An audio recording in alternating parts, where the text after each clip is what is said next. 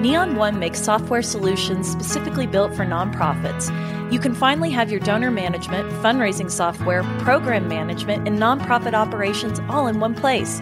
Learn how Neon One can help your nonprofit create long-lasting relationships by visiting neon1.com/weareforgood. Hey, I'm John. And I'm Becky. And this is the We Are for Good podcast. Nonprofits are faced with more challenges to accomplish their missions and the growing pressure to do more, raise more, and be more for the causes that improve our world. We're here to learn with you from some of the best in the industry, bringing the most innovative ideas, inspirational stories, all to create an impact uprising. So welcome to the good community. We're nonprofit professionals, philanthropists, world changers, and rabid fans who are striving to bring a little more goodness into the world. So let's get started. Becky, remember episode 1 of the podcast? I do remember episode 1. I remember our imposter syndrome, and we were like, could we get Julia Campbell to be the number 1 and first episode at We Are for Good? And she said yes, and then evolves a beautiful friendship, and we just fall in love with the human that she is, and she's back. So she's back. She's back today. And if you've been tracking with us, we've been unpacking this Habits of an Impactful Fundraiser series, over the last couple weeks. And as we were kind of diving into the topics, it started out fairly high level, and we were like, we want to go deep into some of these areas. And storytelling is just one of those that we feel is such a heartbeat for our community. And we could not have a storytelling conversation without bringing the queen of storytelling back. So going to do a really quick intro for Julia, because if you spent any time in the We Are for Good community, we are huge fans of everything that she does. But she is an incredible digital marketer. She is a writer. She is a communications professional. She is a host of Nonprofit Nation podcast. If you're not listening to that podcast, you need to put it into your queue, subscribe, hit a review, because Julia is awesome. But she really is an author of just storytelling in this digital age, which she actually has a book for as well. But she's really teaching nonprofits how to use stories to really embrace their mission and bring new people into their base. She's based out of Boston, and she is just this incredible global authority on digital storytelling around the world. So her passion is really to get nonprofits of all sizes to stop spinning their wheels on social media and start getting real results using digital tools, and it begins with the story. So no more intro. JC, come into the house. Teach us all your ways. I got a bucket of popcorn. I'm here to learn. Yay. I'm really thrilled to be back here. And I'm so honored to be the number 1 episode after how many episodes now? I mean, hundreds and hundreds. I was just so thrilled to be the first episode. So thanks for inviting me back. That's what we're going to do today. We're really going to dive into the habits of an impactful storyteller. And I want to dispel a myth real quick. For anyone who's listening right now, this is not an episode for someone that has storytelling in their job description, because I think there are very few of those out in nonprofit. Storytelling is a responsibility of all of us. How we're listening, how we're recounting, how we're doing this ethically, how we're bringing dignity to the story. And I think Julia just does this so beautifully. And so we want to kick this off, Julia, with just how do we ask the right questions? And that has been the first question for all of this Friday Habit series, but I can't imagine a more poignant question to start with storytelling. What are the right questions that are helping us really trying to accomplish what we want to get out of this? So talk to us about the big picture and maybe dispel some myths if you have them. The very first thing that fundraisers need to do is to spend a lot more time listening than they do asking questions, actually. So spend a lot of time doing the research on your organization, talking to program officers, talking to board members, talking to volunteers. Think of yourself like a journalist and be absorbing this information. Also think of yourself like a documentarian. Like if you're making a documentary of your organization and what it stands for, what are the interesting pieces that you want to pull out? What are the most relevant and timely and sort of urgent matters that you're dealing with? What is the issue that you're focused on? So really start thinking internally when you're trying to formulate these questions. Do a lot of listening and a lot of reflection.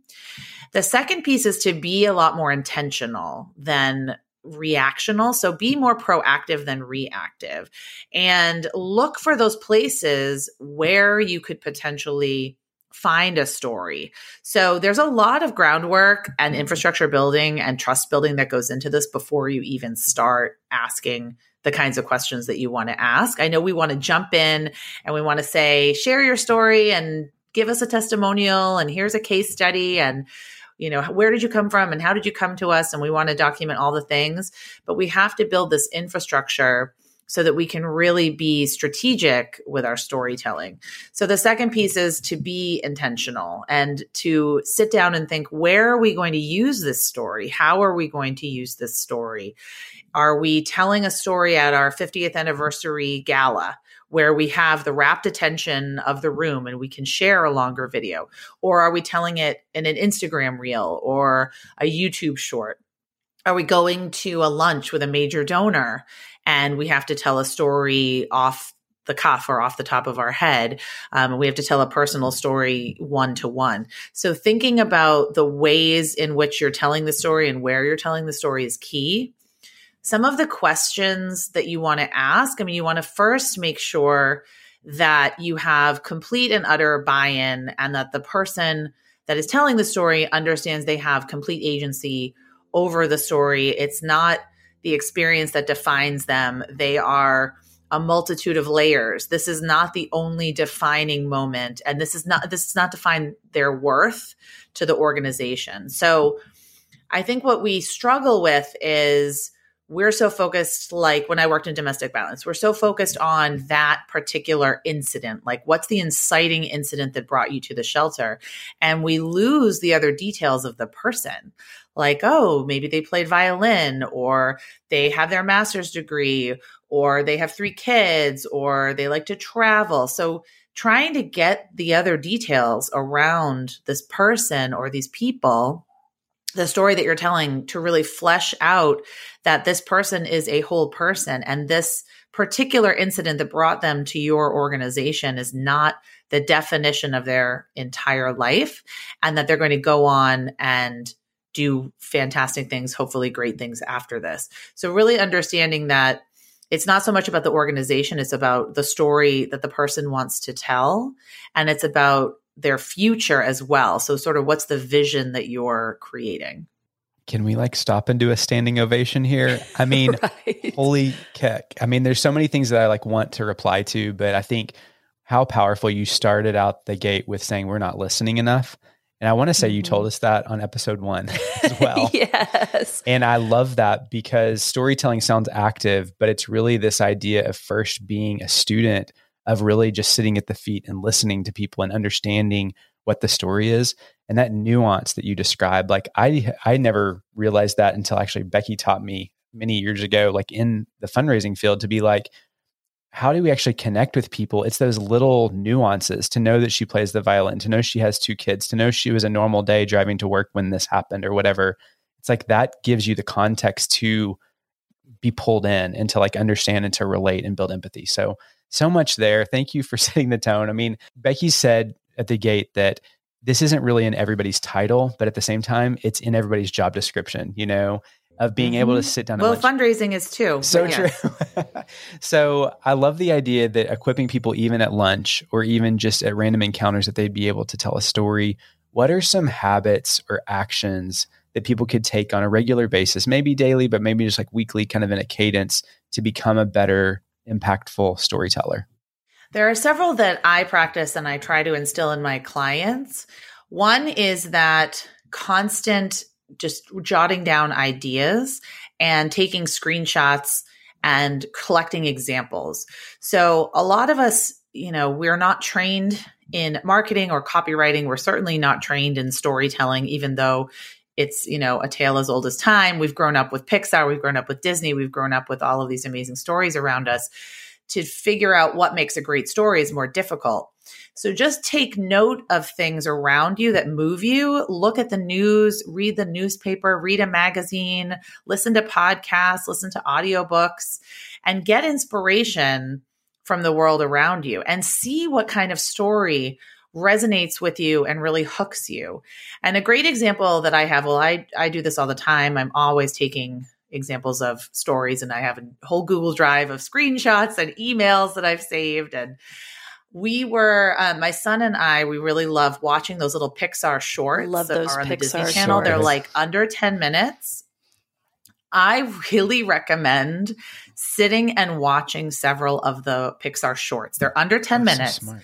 The storytelling that they manage to convey is literally better than, and I'm sorry, all the Star Wars prequels. I know they're terrible. They're really bad. I know if we have some Star Wars prequel fans, sorry, George Lucas, but they are amazing what they can do in under 10 minutes. If you look at the character and the conflict, and there's an emotional attachment to the person, there's something that happens, and then there's some kind of resolution.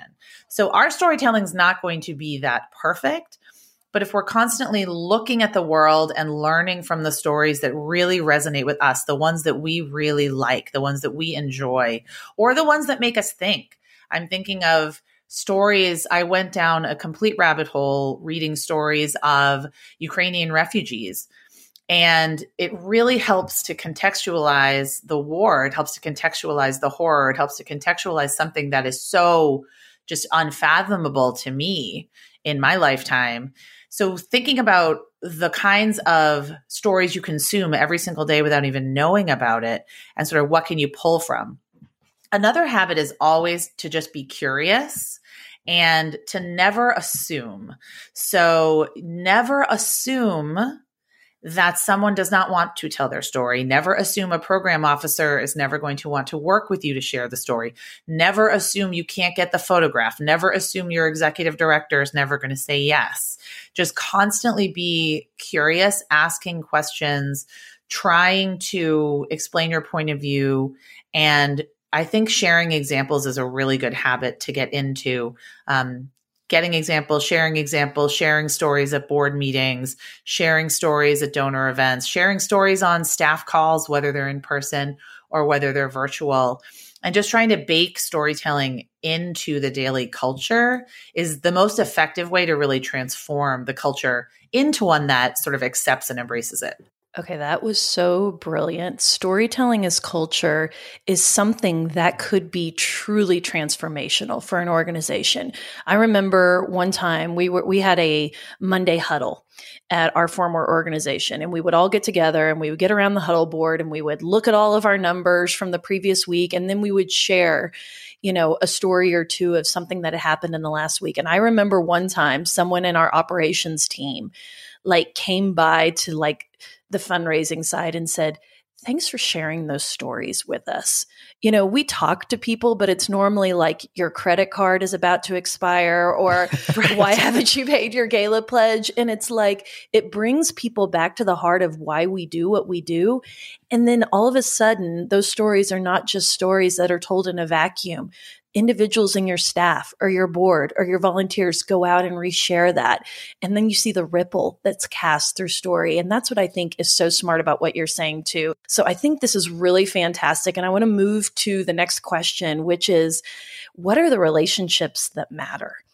And I'm really interested to see what you say are the relationships that we should prioritize when we're storytelling. What would you say? Relationships with your coworkers are absolutely vital, and relationships with the people, obviously, that you are attempting to, collect the stories from. But I don't think one can happen without the other. I also think relationships with your supervisor, if you are not your supervisor, or anyone that is in charge of the job responsibilities of someone that you're working with. So to me, building trust, that's absolutely everything. You can't collect and craft stories if you don't have full trust from the people you're working with and the people that you're also collecting stories from. So an example that I would give is when I was in the Peace Corps. I was served in the U.S. Peace Corps after college. I was in very, very rural West Africa in Senegal, about 10 hours from the coast, in a village that we learned French to go to Senegal, but my village did not speak French. Oh, no. The doctor spoke French and the teacher spoke French. So my strategy was, okay, I'm going to build relationships with those two people first because they're very respected. And if I can build relationships with them, they can sort of give me some insight onto how I can best do my mission of public health. And so for me, I went to the people that were respected, not necessarily the people that are in charge, because as we know, those might not be the people that really get things done in the organization. So think about the people that are well respected, well liked, that are getting things done, the people that everyone else kind of goes to, get their buy-in and also get their feedback. Like I said, the listening piece is so huge here. You're not going to tell them what you want to do. I didn't go in and tell the doctor, I want to go do this public health campaign. I asked questions. What kind of public health crises are there? Like, where do you think I could best be helpful? What are people struggling with? And then you go to other people in the village that are, or in your organization, in this example, in my village, that were very influential, like the midwife or some of the women's circles. And you start to understand what moves them, what drives them, what motivates them. And if you make it about the incentive for this particular group, like what is in it for them to share their story, or what is in it for the program officer who's so busy and is in the field and is trying to constantly do their work and do reports. What is their incentive to connect you with a story or to collect a story for you? Thinking about how you can frame it as, well, this is for the greater good. This is to help us not only raise money, because sometimes raising money is not the best incentive. How can we use these stories to shed light on this issue, this problem that we're solving, to sort of dispel myths and misconceptions about the people that we work with, to really empower and energize our clients, and provide them with dignity. I think of an example of a client I work with in Boston, Rosie's Place. They are a women's shelter, and they have a million different programs. They serve every single woman that walks through their door, no matter what, no questions asked. And they don't get any government funding, so they can pretty much do whatever they want. They're all individually funded. They're phenomenal. And their motto is, every woman's story matters. Every person that comes to their door that is identifying as a woman is going to be helped and served and treated like royalty. And that's their motto. And those are the stories that they share. And you can just tell through the storytelling they do that the people they serve really do feel like they have a voice. They're being heard. They're being seen. And that them sharing their story is actually really helping others. I mean, I feel like we've experienced some of that too. We were visiting with somebody who'd been on the podcast before just yesterday, and hearing them talk about the power of just getting the ability to tell their story, the confidence that it gave them, the ability that they could see themselves in a different light when you have someone kind of presenting you in the best possible light, like what that can do to empower and give clarity. Like, it is a gift. And I think I often get on my soapbox to be like, this is why storytelling is mission. Like, it's part of your mission is figuring out how to do this correctly and well and create this uplift. So there's lots of things in storytelling world that we need to also release. I mean, we're having a really powerful conversation of these really evolved ways to show up. But what are some do this, not that? I mean, throw out some of the things you see that are just cringy, that you're like, please stop doing this, people who are storytelling, and start doing this instead. Oh, I can't wait. I'm not a fan of manipulative storytelling. I'm not a fan of the Sarah McLachlan, Arms of the Angels, ASPCA, showing dogs in cages. Or, I was just at the gym this morning and I saw an ad, and I don't want to call out the nonprofit, but it was the stereotypical children with bloated bellies and the flies all around them.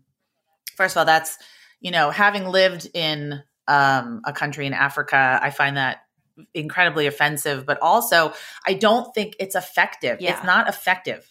So we don't want to feel badly. So it might be effective initially. I know that ASPCA raised millions of dollars, when it first happened, But now people are like, oh my God, where's the remote? Like, get it away from me. I can't watch this anymore, because it makes us feel badly. It doesn't do anything to us. It doesn't inspire us. It doesn't also make us feel like we can actually do anything about it. It's sort of like, okay, here's $10, just make it go away. We don't feel like we're actually partners or investors in solving the problem. So the storytelling that manipulates us, I do think needs to stop. Now, that doesn't mean it can't have an emotional aspect to it. It doesn't mean it can't pull heartstrings.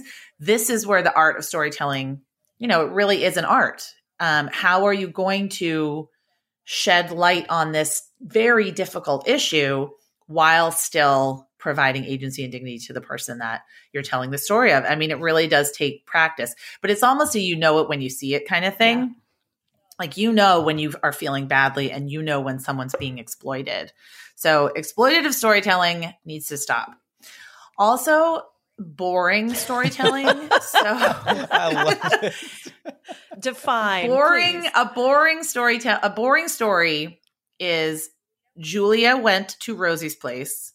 She stayed there for a night, and now she's better. Okay. That's a recounting of things that happened. There are no stakes. There's no conflict. There's no emotion. There are no details. So stories that I see that all the time, where I'll get an email and it will just be as simple like, this is what happened. And I like stories that start in the middle, or that start with some kind of question, or things that hook me in and make me want to read more. So we do have to be really creative now, and cognizant that, especially if we're sharing on digital channels, social media, email, it's been true for years, but right now people are used to that hook. They really need to be grabbed from the beginning of the sentence. And it doesn't have to be clickbait or manipulative. It can just be a simple descriptive detail. Like, Julia came to us and she was wringing her hands, or like she'd bitten her nails down to a nub, or something like that. And then you want to know, why, or what's going on. And your brain automatically thinks that there's a conflict happening and there's some kind of stakes. So stories without stakes. And then also reinventing the wheel on every channel. Like, why do you have this fantastic story in your email newsletter, but I don't see it on your social media? I do audits of social media channels all day. And I can't even tell you how many times I audit like an email newsletter, and then I go to look at the Facebook and the Instagram and the LinkedIn, and it's not there. And I think you spent all this time collecting, crafting, honing this beautiful story. You've got a photo, maybe you have a little video, and you're not putting it everywhere, because I think people are afraid that they're going to overwhelm us. Well, no one, people are going to see it on maybe one channel, maybe two. And if it's a great story, they're not going to care if they see it a couple of times or 3 times. So I think this like holding back of our stories and not being brave enough to share them everywhere and share them far and wide. Oh, another thing, one more thing, going on the being brave, how can I put this? So not standing up for what we believe in truly, not really telling the story in the context of the greater ecosystem of the cause or the issue, making it about our organization. So not taking a stand on something like sexual violence, not taking a stand on something like food insecurity, not taking a stand on human rights and racial inequality, and sharing the story and just kind of making it about our organization and not putting it in the context of the greater cause and the greater issue, because we don't do things in a void. We don't serve people and hopefully we're just going to, keep serving them. Like we're hopefully pushing the needle on a problem that needs solving. So how can we educate people with our stories and show them that this is a problem, this is happening in our community, this is happening in the world? I just think we don't get as provocative, and we don't have as strong a voice as I think we could have. Taking a quick pause from today's episode to thank our sponsor, who also happens to be one of our favorite companies, Virtuous.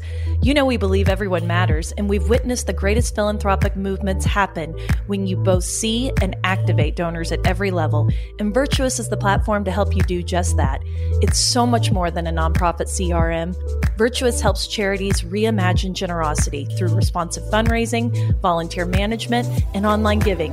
And we love it because this approach builds trust and loyalty through personalized engagement. Sounds like Virtuous might be a fit for your organization? Learn more today at virtuous.org or follow the link in our show notes.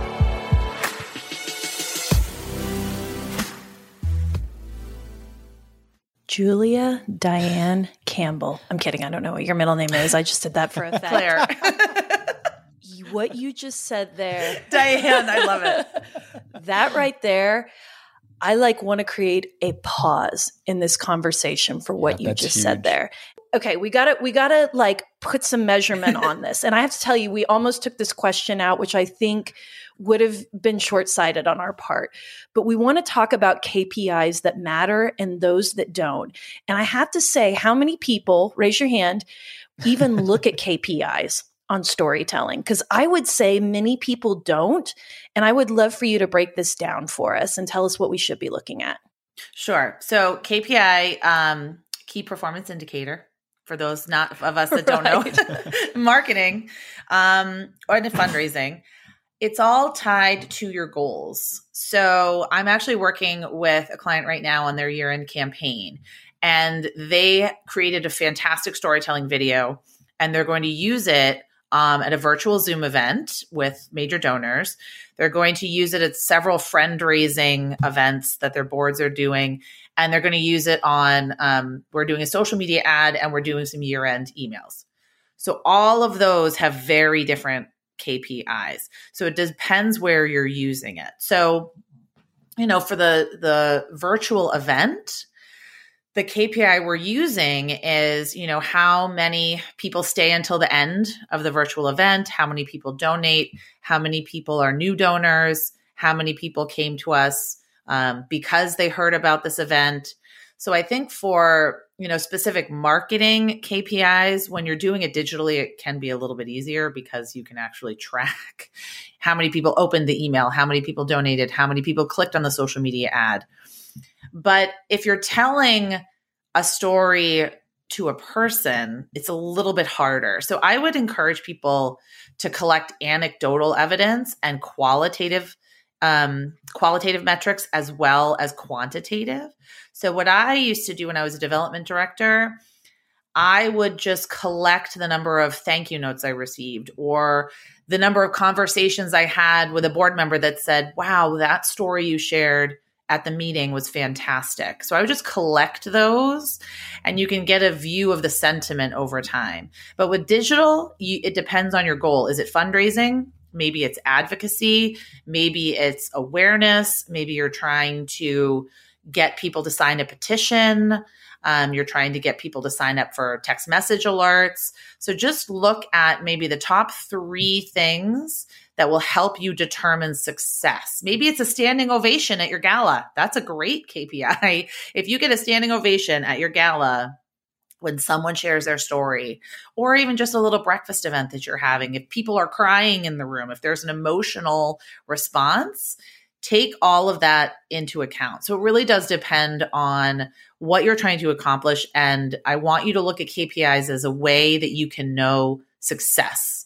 Like if you measure this, you will know that you've succeeded, and then you'll be able to iterate and tweak and improve for the next time. I love it. And I think, one of our mantras is to try stuff is like one of our favorite things Just to try. Encourage. And I think from having a podcast that's had 300 plus episodes, we always have a good time on these conversations. We don't hide that. But there's days that I'm like, I don't know if that's going to reach people as much, or if this topic going to be meet the moment. Mm-hmm. And it's always the conversations that you don't think. I will get a DM that's like, that literally changed my trajectory of my nonprofit. Me Those too. are the best. And I just love that. And it speaks to that, like, your interpretation is one perspective, and you are talking to lots of people that have a whole different reality that they're facing at the moment. And so you want to try things and figure out what lands. And that anecdotal could, is the only way that would ever rise to the surface. It's not going to be how many times it was shared. Yeah. I want to share a book that I am reading right now. It's Vanessa Bohns, Bohns. Okay. Actually, I'm going to try to get her on my podcast. She's phenomenal. Yay. It's called You Have More Influence Than You Think. how we underestimate our power of persuasion and why it matters. And I really think that speaks to exactly what you were just saying, John, but also every nonprofit should read it, because it talks about how our daily life, even just honking your horn at an intersection, can like ruin someone's day. Like it talks about how we have more influence in small ways and in big ways than we think. It's a really great book. Okay, we're totally linking that in the show notes, and I hope you get her on the podcast because I want to tune into that conversation. Yeah, no kidding. So, I mean, I feel like we'd be remiss not to ask you, like, share a story that stopped you in your tracks lately. One of them that just kind of, I don't know, cut through the noise, because you sit in this position where you hear people telling their missions, talking about their stories all the time, or maybe it's one of your own personal journey that you want to share today. I'm trying to think of the many emails that I receive, because I'm on a lot of email lists. I always tend to save emails from a client I used to work with. I know we've talked about them before. They're called Plummer Youth Promise, and they're a foster care agency in Salem, Massachusetts. They used to be called Plummer Home for Boys. They serve a wide variety of clients, and they have a double-pronged mission, obviously, to help the children in their care find forever homes, but they also want to promote the positivity of foster care and like dispel myths around what it's like to have a foster kid or what it's like to have, be in the foster care system. So I think that's so powerful, because I haven't seen a lot of foster care agencies talking about that. And they sent an email out that was a story of a family that took in a teen, a teen in foster care, and the boy was 16. And obviously, not obviously, see, that's again a myth. He was very troubled, and he was getting in trouble at school a lot. And just their journey of not only how, they didn't think they could save him, they wanted to help him, but how he really changed their perspective. And it wasn't a perfect story. It's not a perfect story with a little bow tied up at the end. And I don't think it has to be. And I'm actually really interested, because they're going to do like a 3-part series on this family. So I thought it was a really great way to be like, okay, the stories are always happening. Like this is, foster care. It's not like a one and done. Like these children are in foster care their whole life until they turn 18. Or until they get adopted. So what happens with this family? What happens with this boy? What's going to happen in the future? And then how, what are the implications? And the way they wrapped it up was, if you want to learn more about fostering a teen, this couple is going to be doing like an AMA, like an Ask Me Anything on Zoom. And I thought that was so fantastic, because you've already read their story, know a little bit about them, and then they're brave enough to do like an Ask Me Anything on Zoom. So that really stuck with me. I had never seen anything like that in the space before. I'd seen like executive directors doing it. I'd seen development directors kind of doing this, but I thought it was a really powerful way to say, nobody's perfect. We all have questions, and, we're just going to try to do our best, and we're just going to try to make our little corner of the world, a better place. So. Okay. Love that example for so many reasons, but mostly because what you just said right there was not a perfect story, as you've mentioned. And I think we get so stuck on the hamster wheel that we think it has to have this happy ending, and it has to be beautifully vetted and perfectly positioned. And that's not the stories that stick. Those are not the stickiness in stories. And I go back to what you said about the standing ovation. And I think if you have a story, a reel, an email, something, a quote or a photo that gets a lot of attention, stick a pin in it and come back to it. That is an indicator that we want a follow-up on that story. People want to root for that individual. And I think those are easy storytelling nuggets to grab. And to your earlier point, please syndicate the heck out of this. Even if it's a story at your gala, use that video again, take the script and pull some quotes out and make graphics for them, for your Instagram, or put something in your email, put it in your annual report.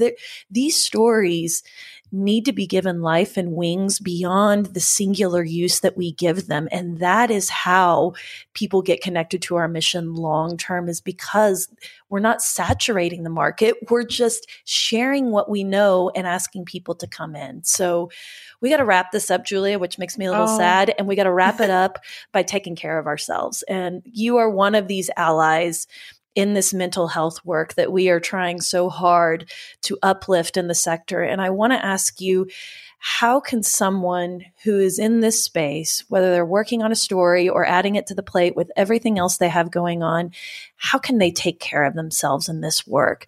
I mean, do you have a mental health habit? What's some sustainability and support tips you can give everybody?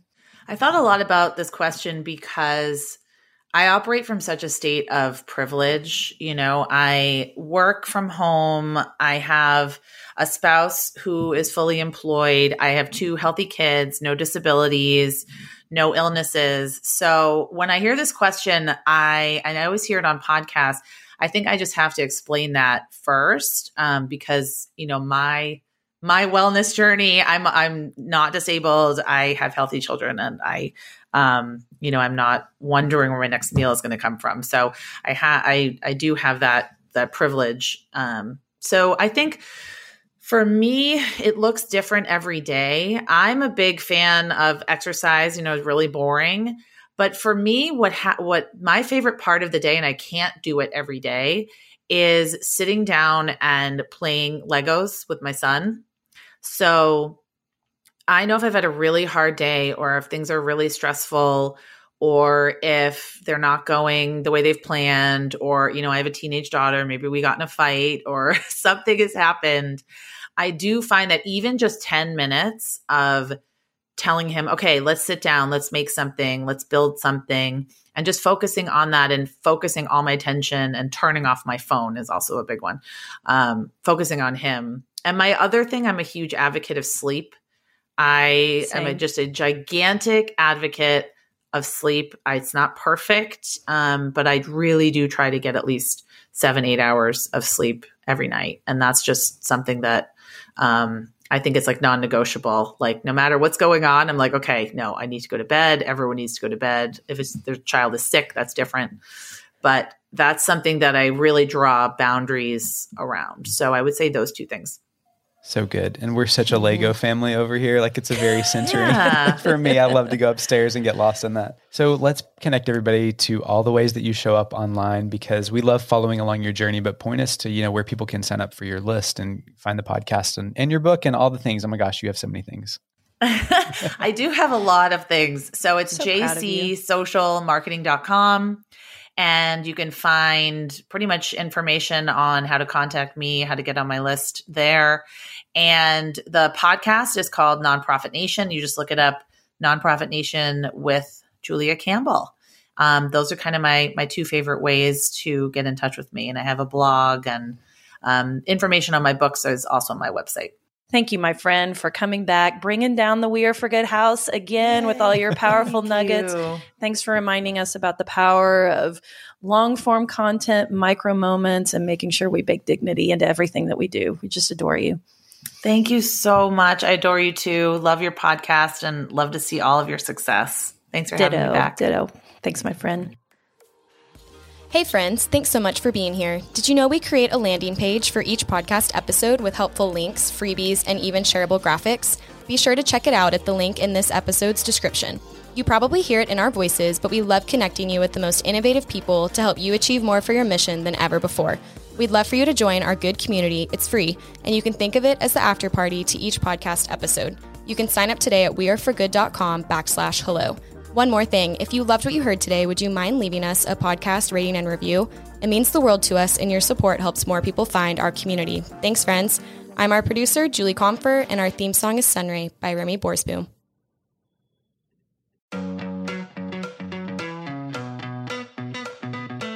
Rabid fans have always powered the We Are for Good podcast, but now Rabid fans can get even more goodness and access by joining Good Friends. It's our listener support community for the We Are for Good podcast. Good Friends comes with perks, exclusive episodes with John and I, including The Good Brief, our new monthly cliff notes of the greatest takeaways and lessons learned from that month, and exclusive AMA episodes where we answer your burning questions and tap our community of experts. Join now or learn more at weareforgood.com/friends. We can't wait to see you inside. That's weareforgood.com/friends.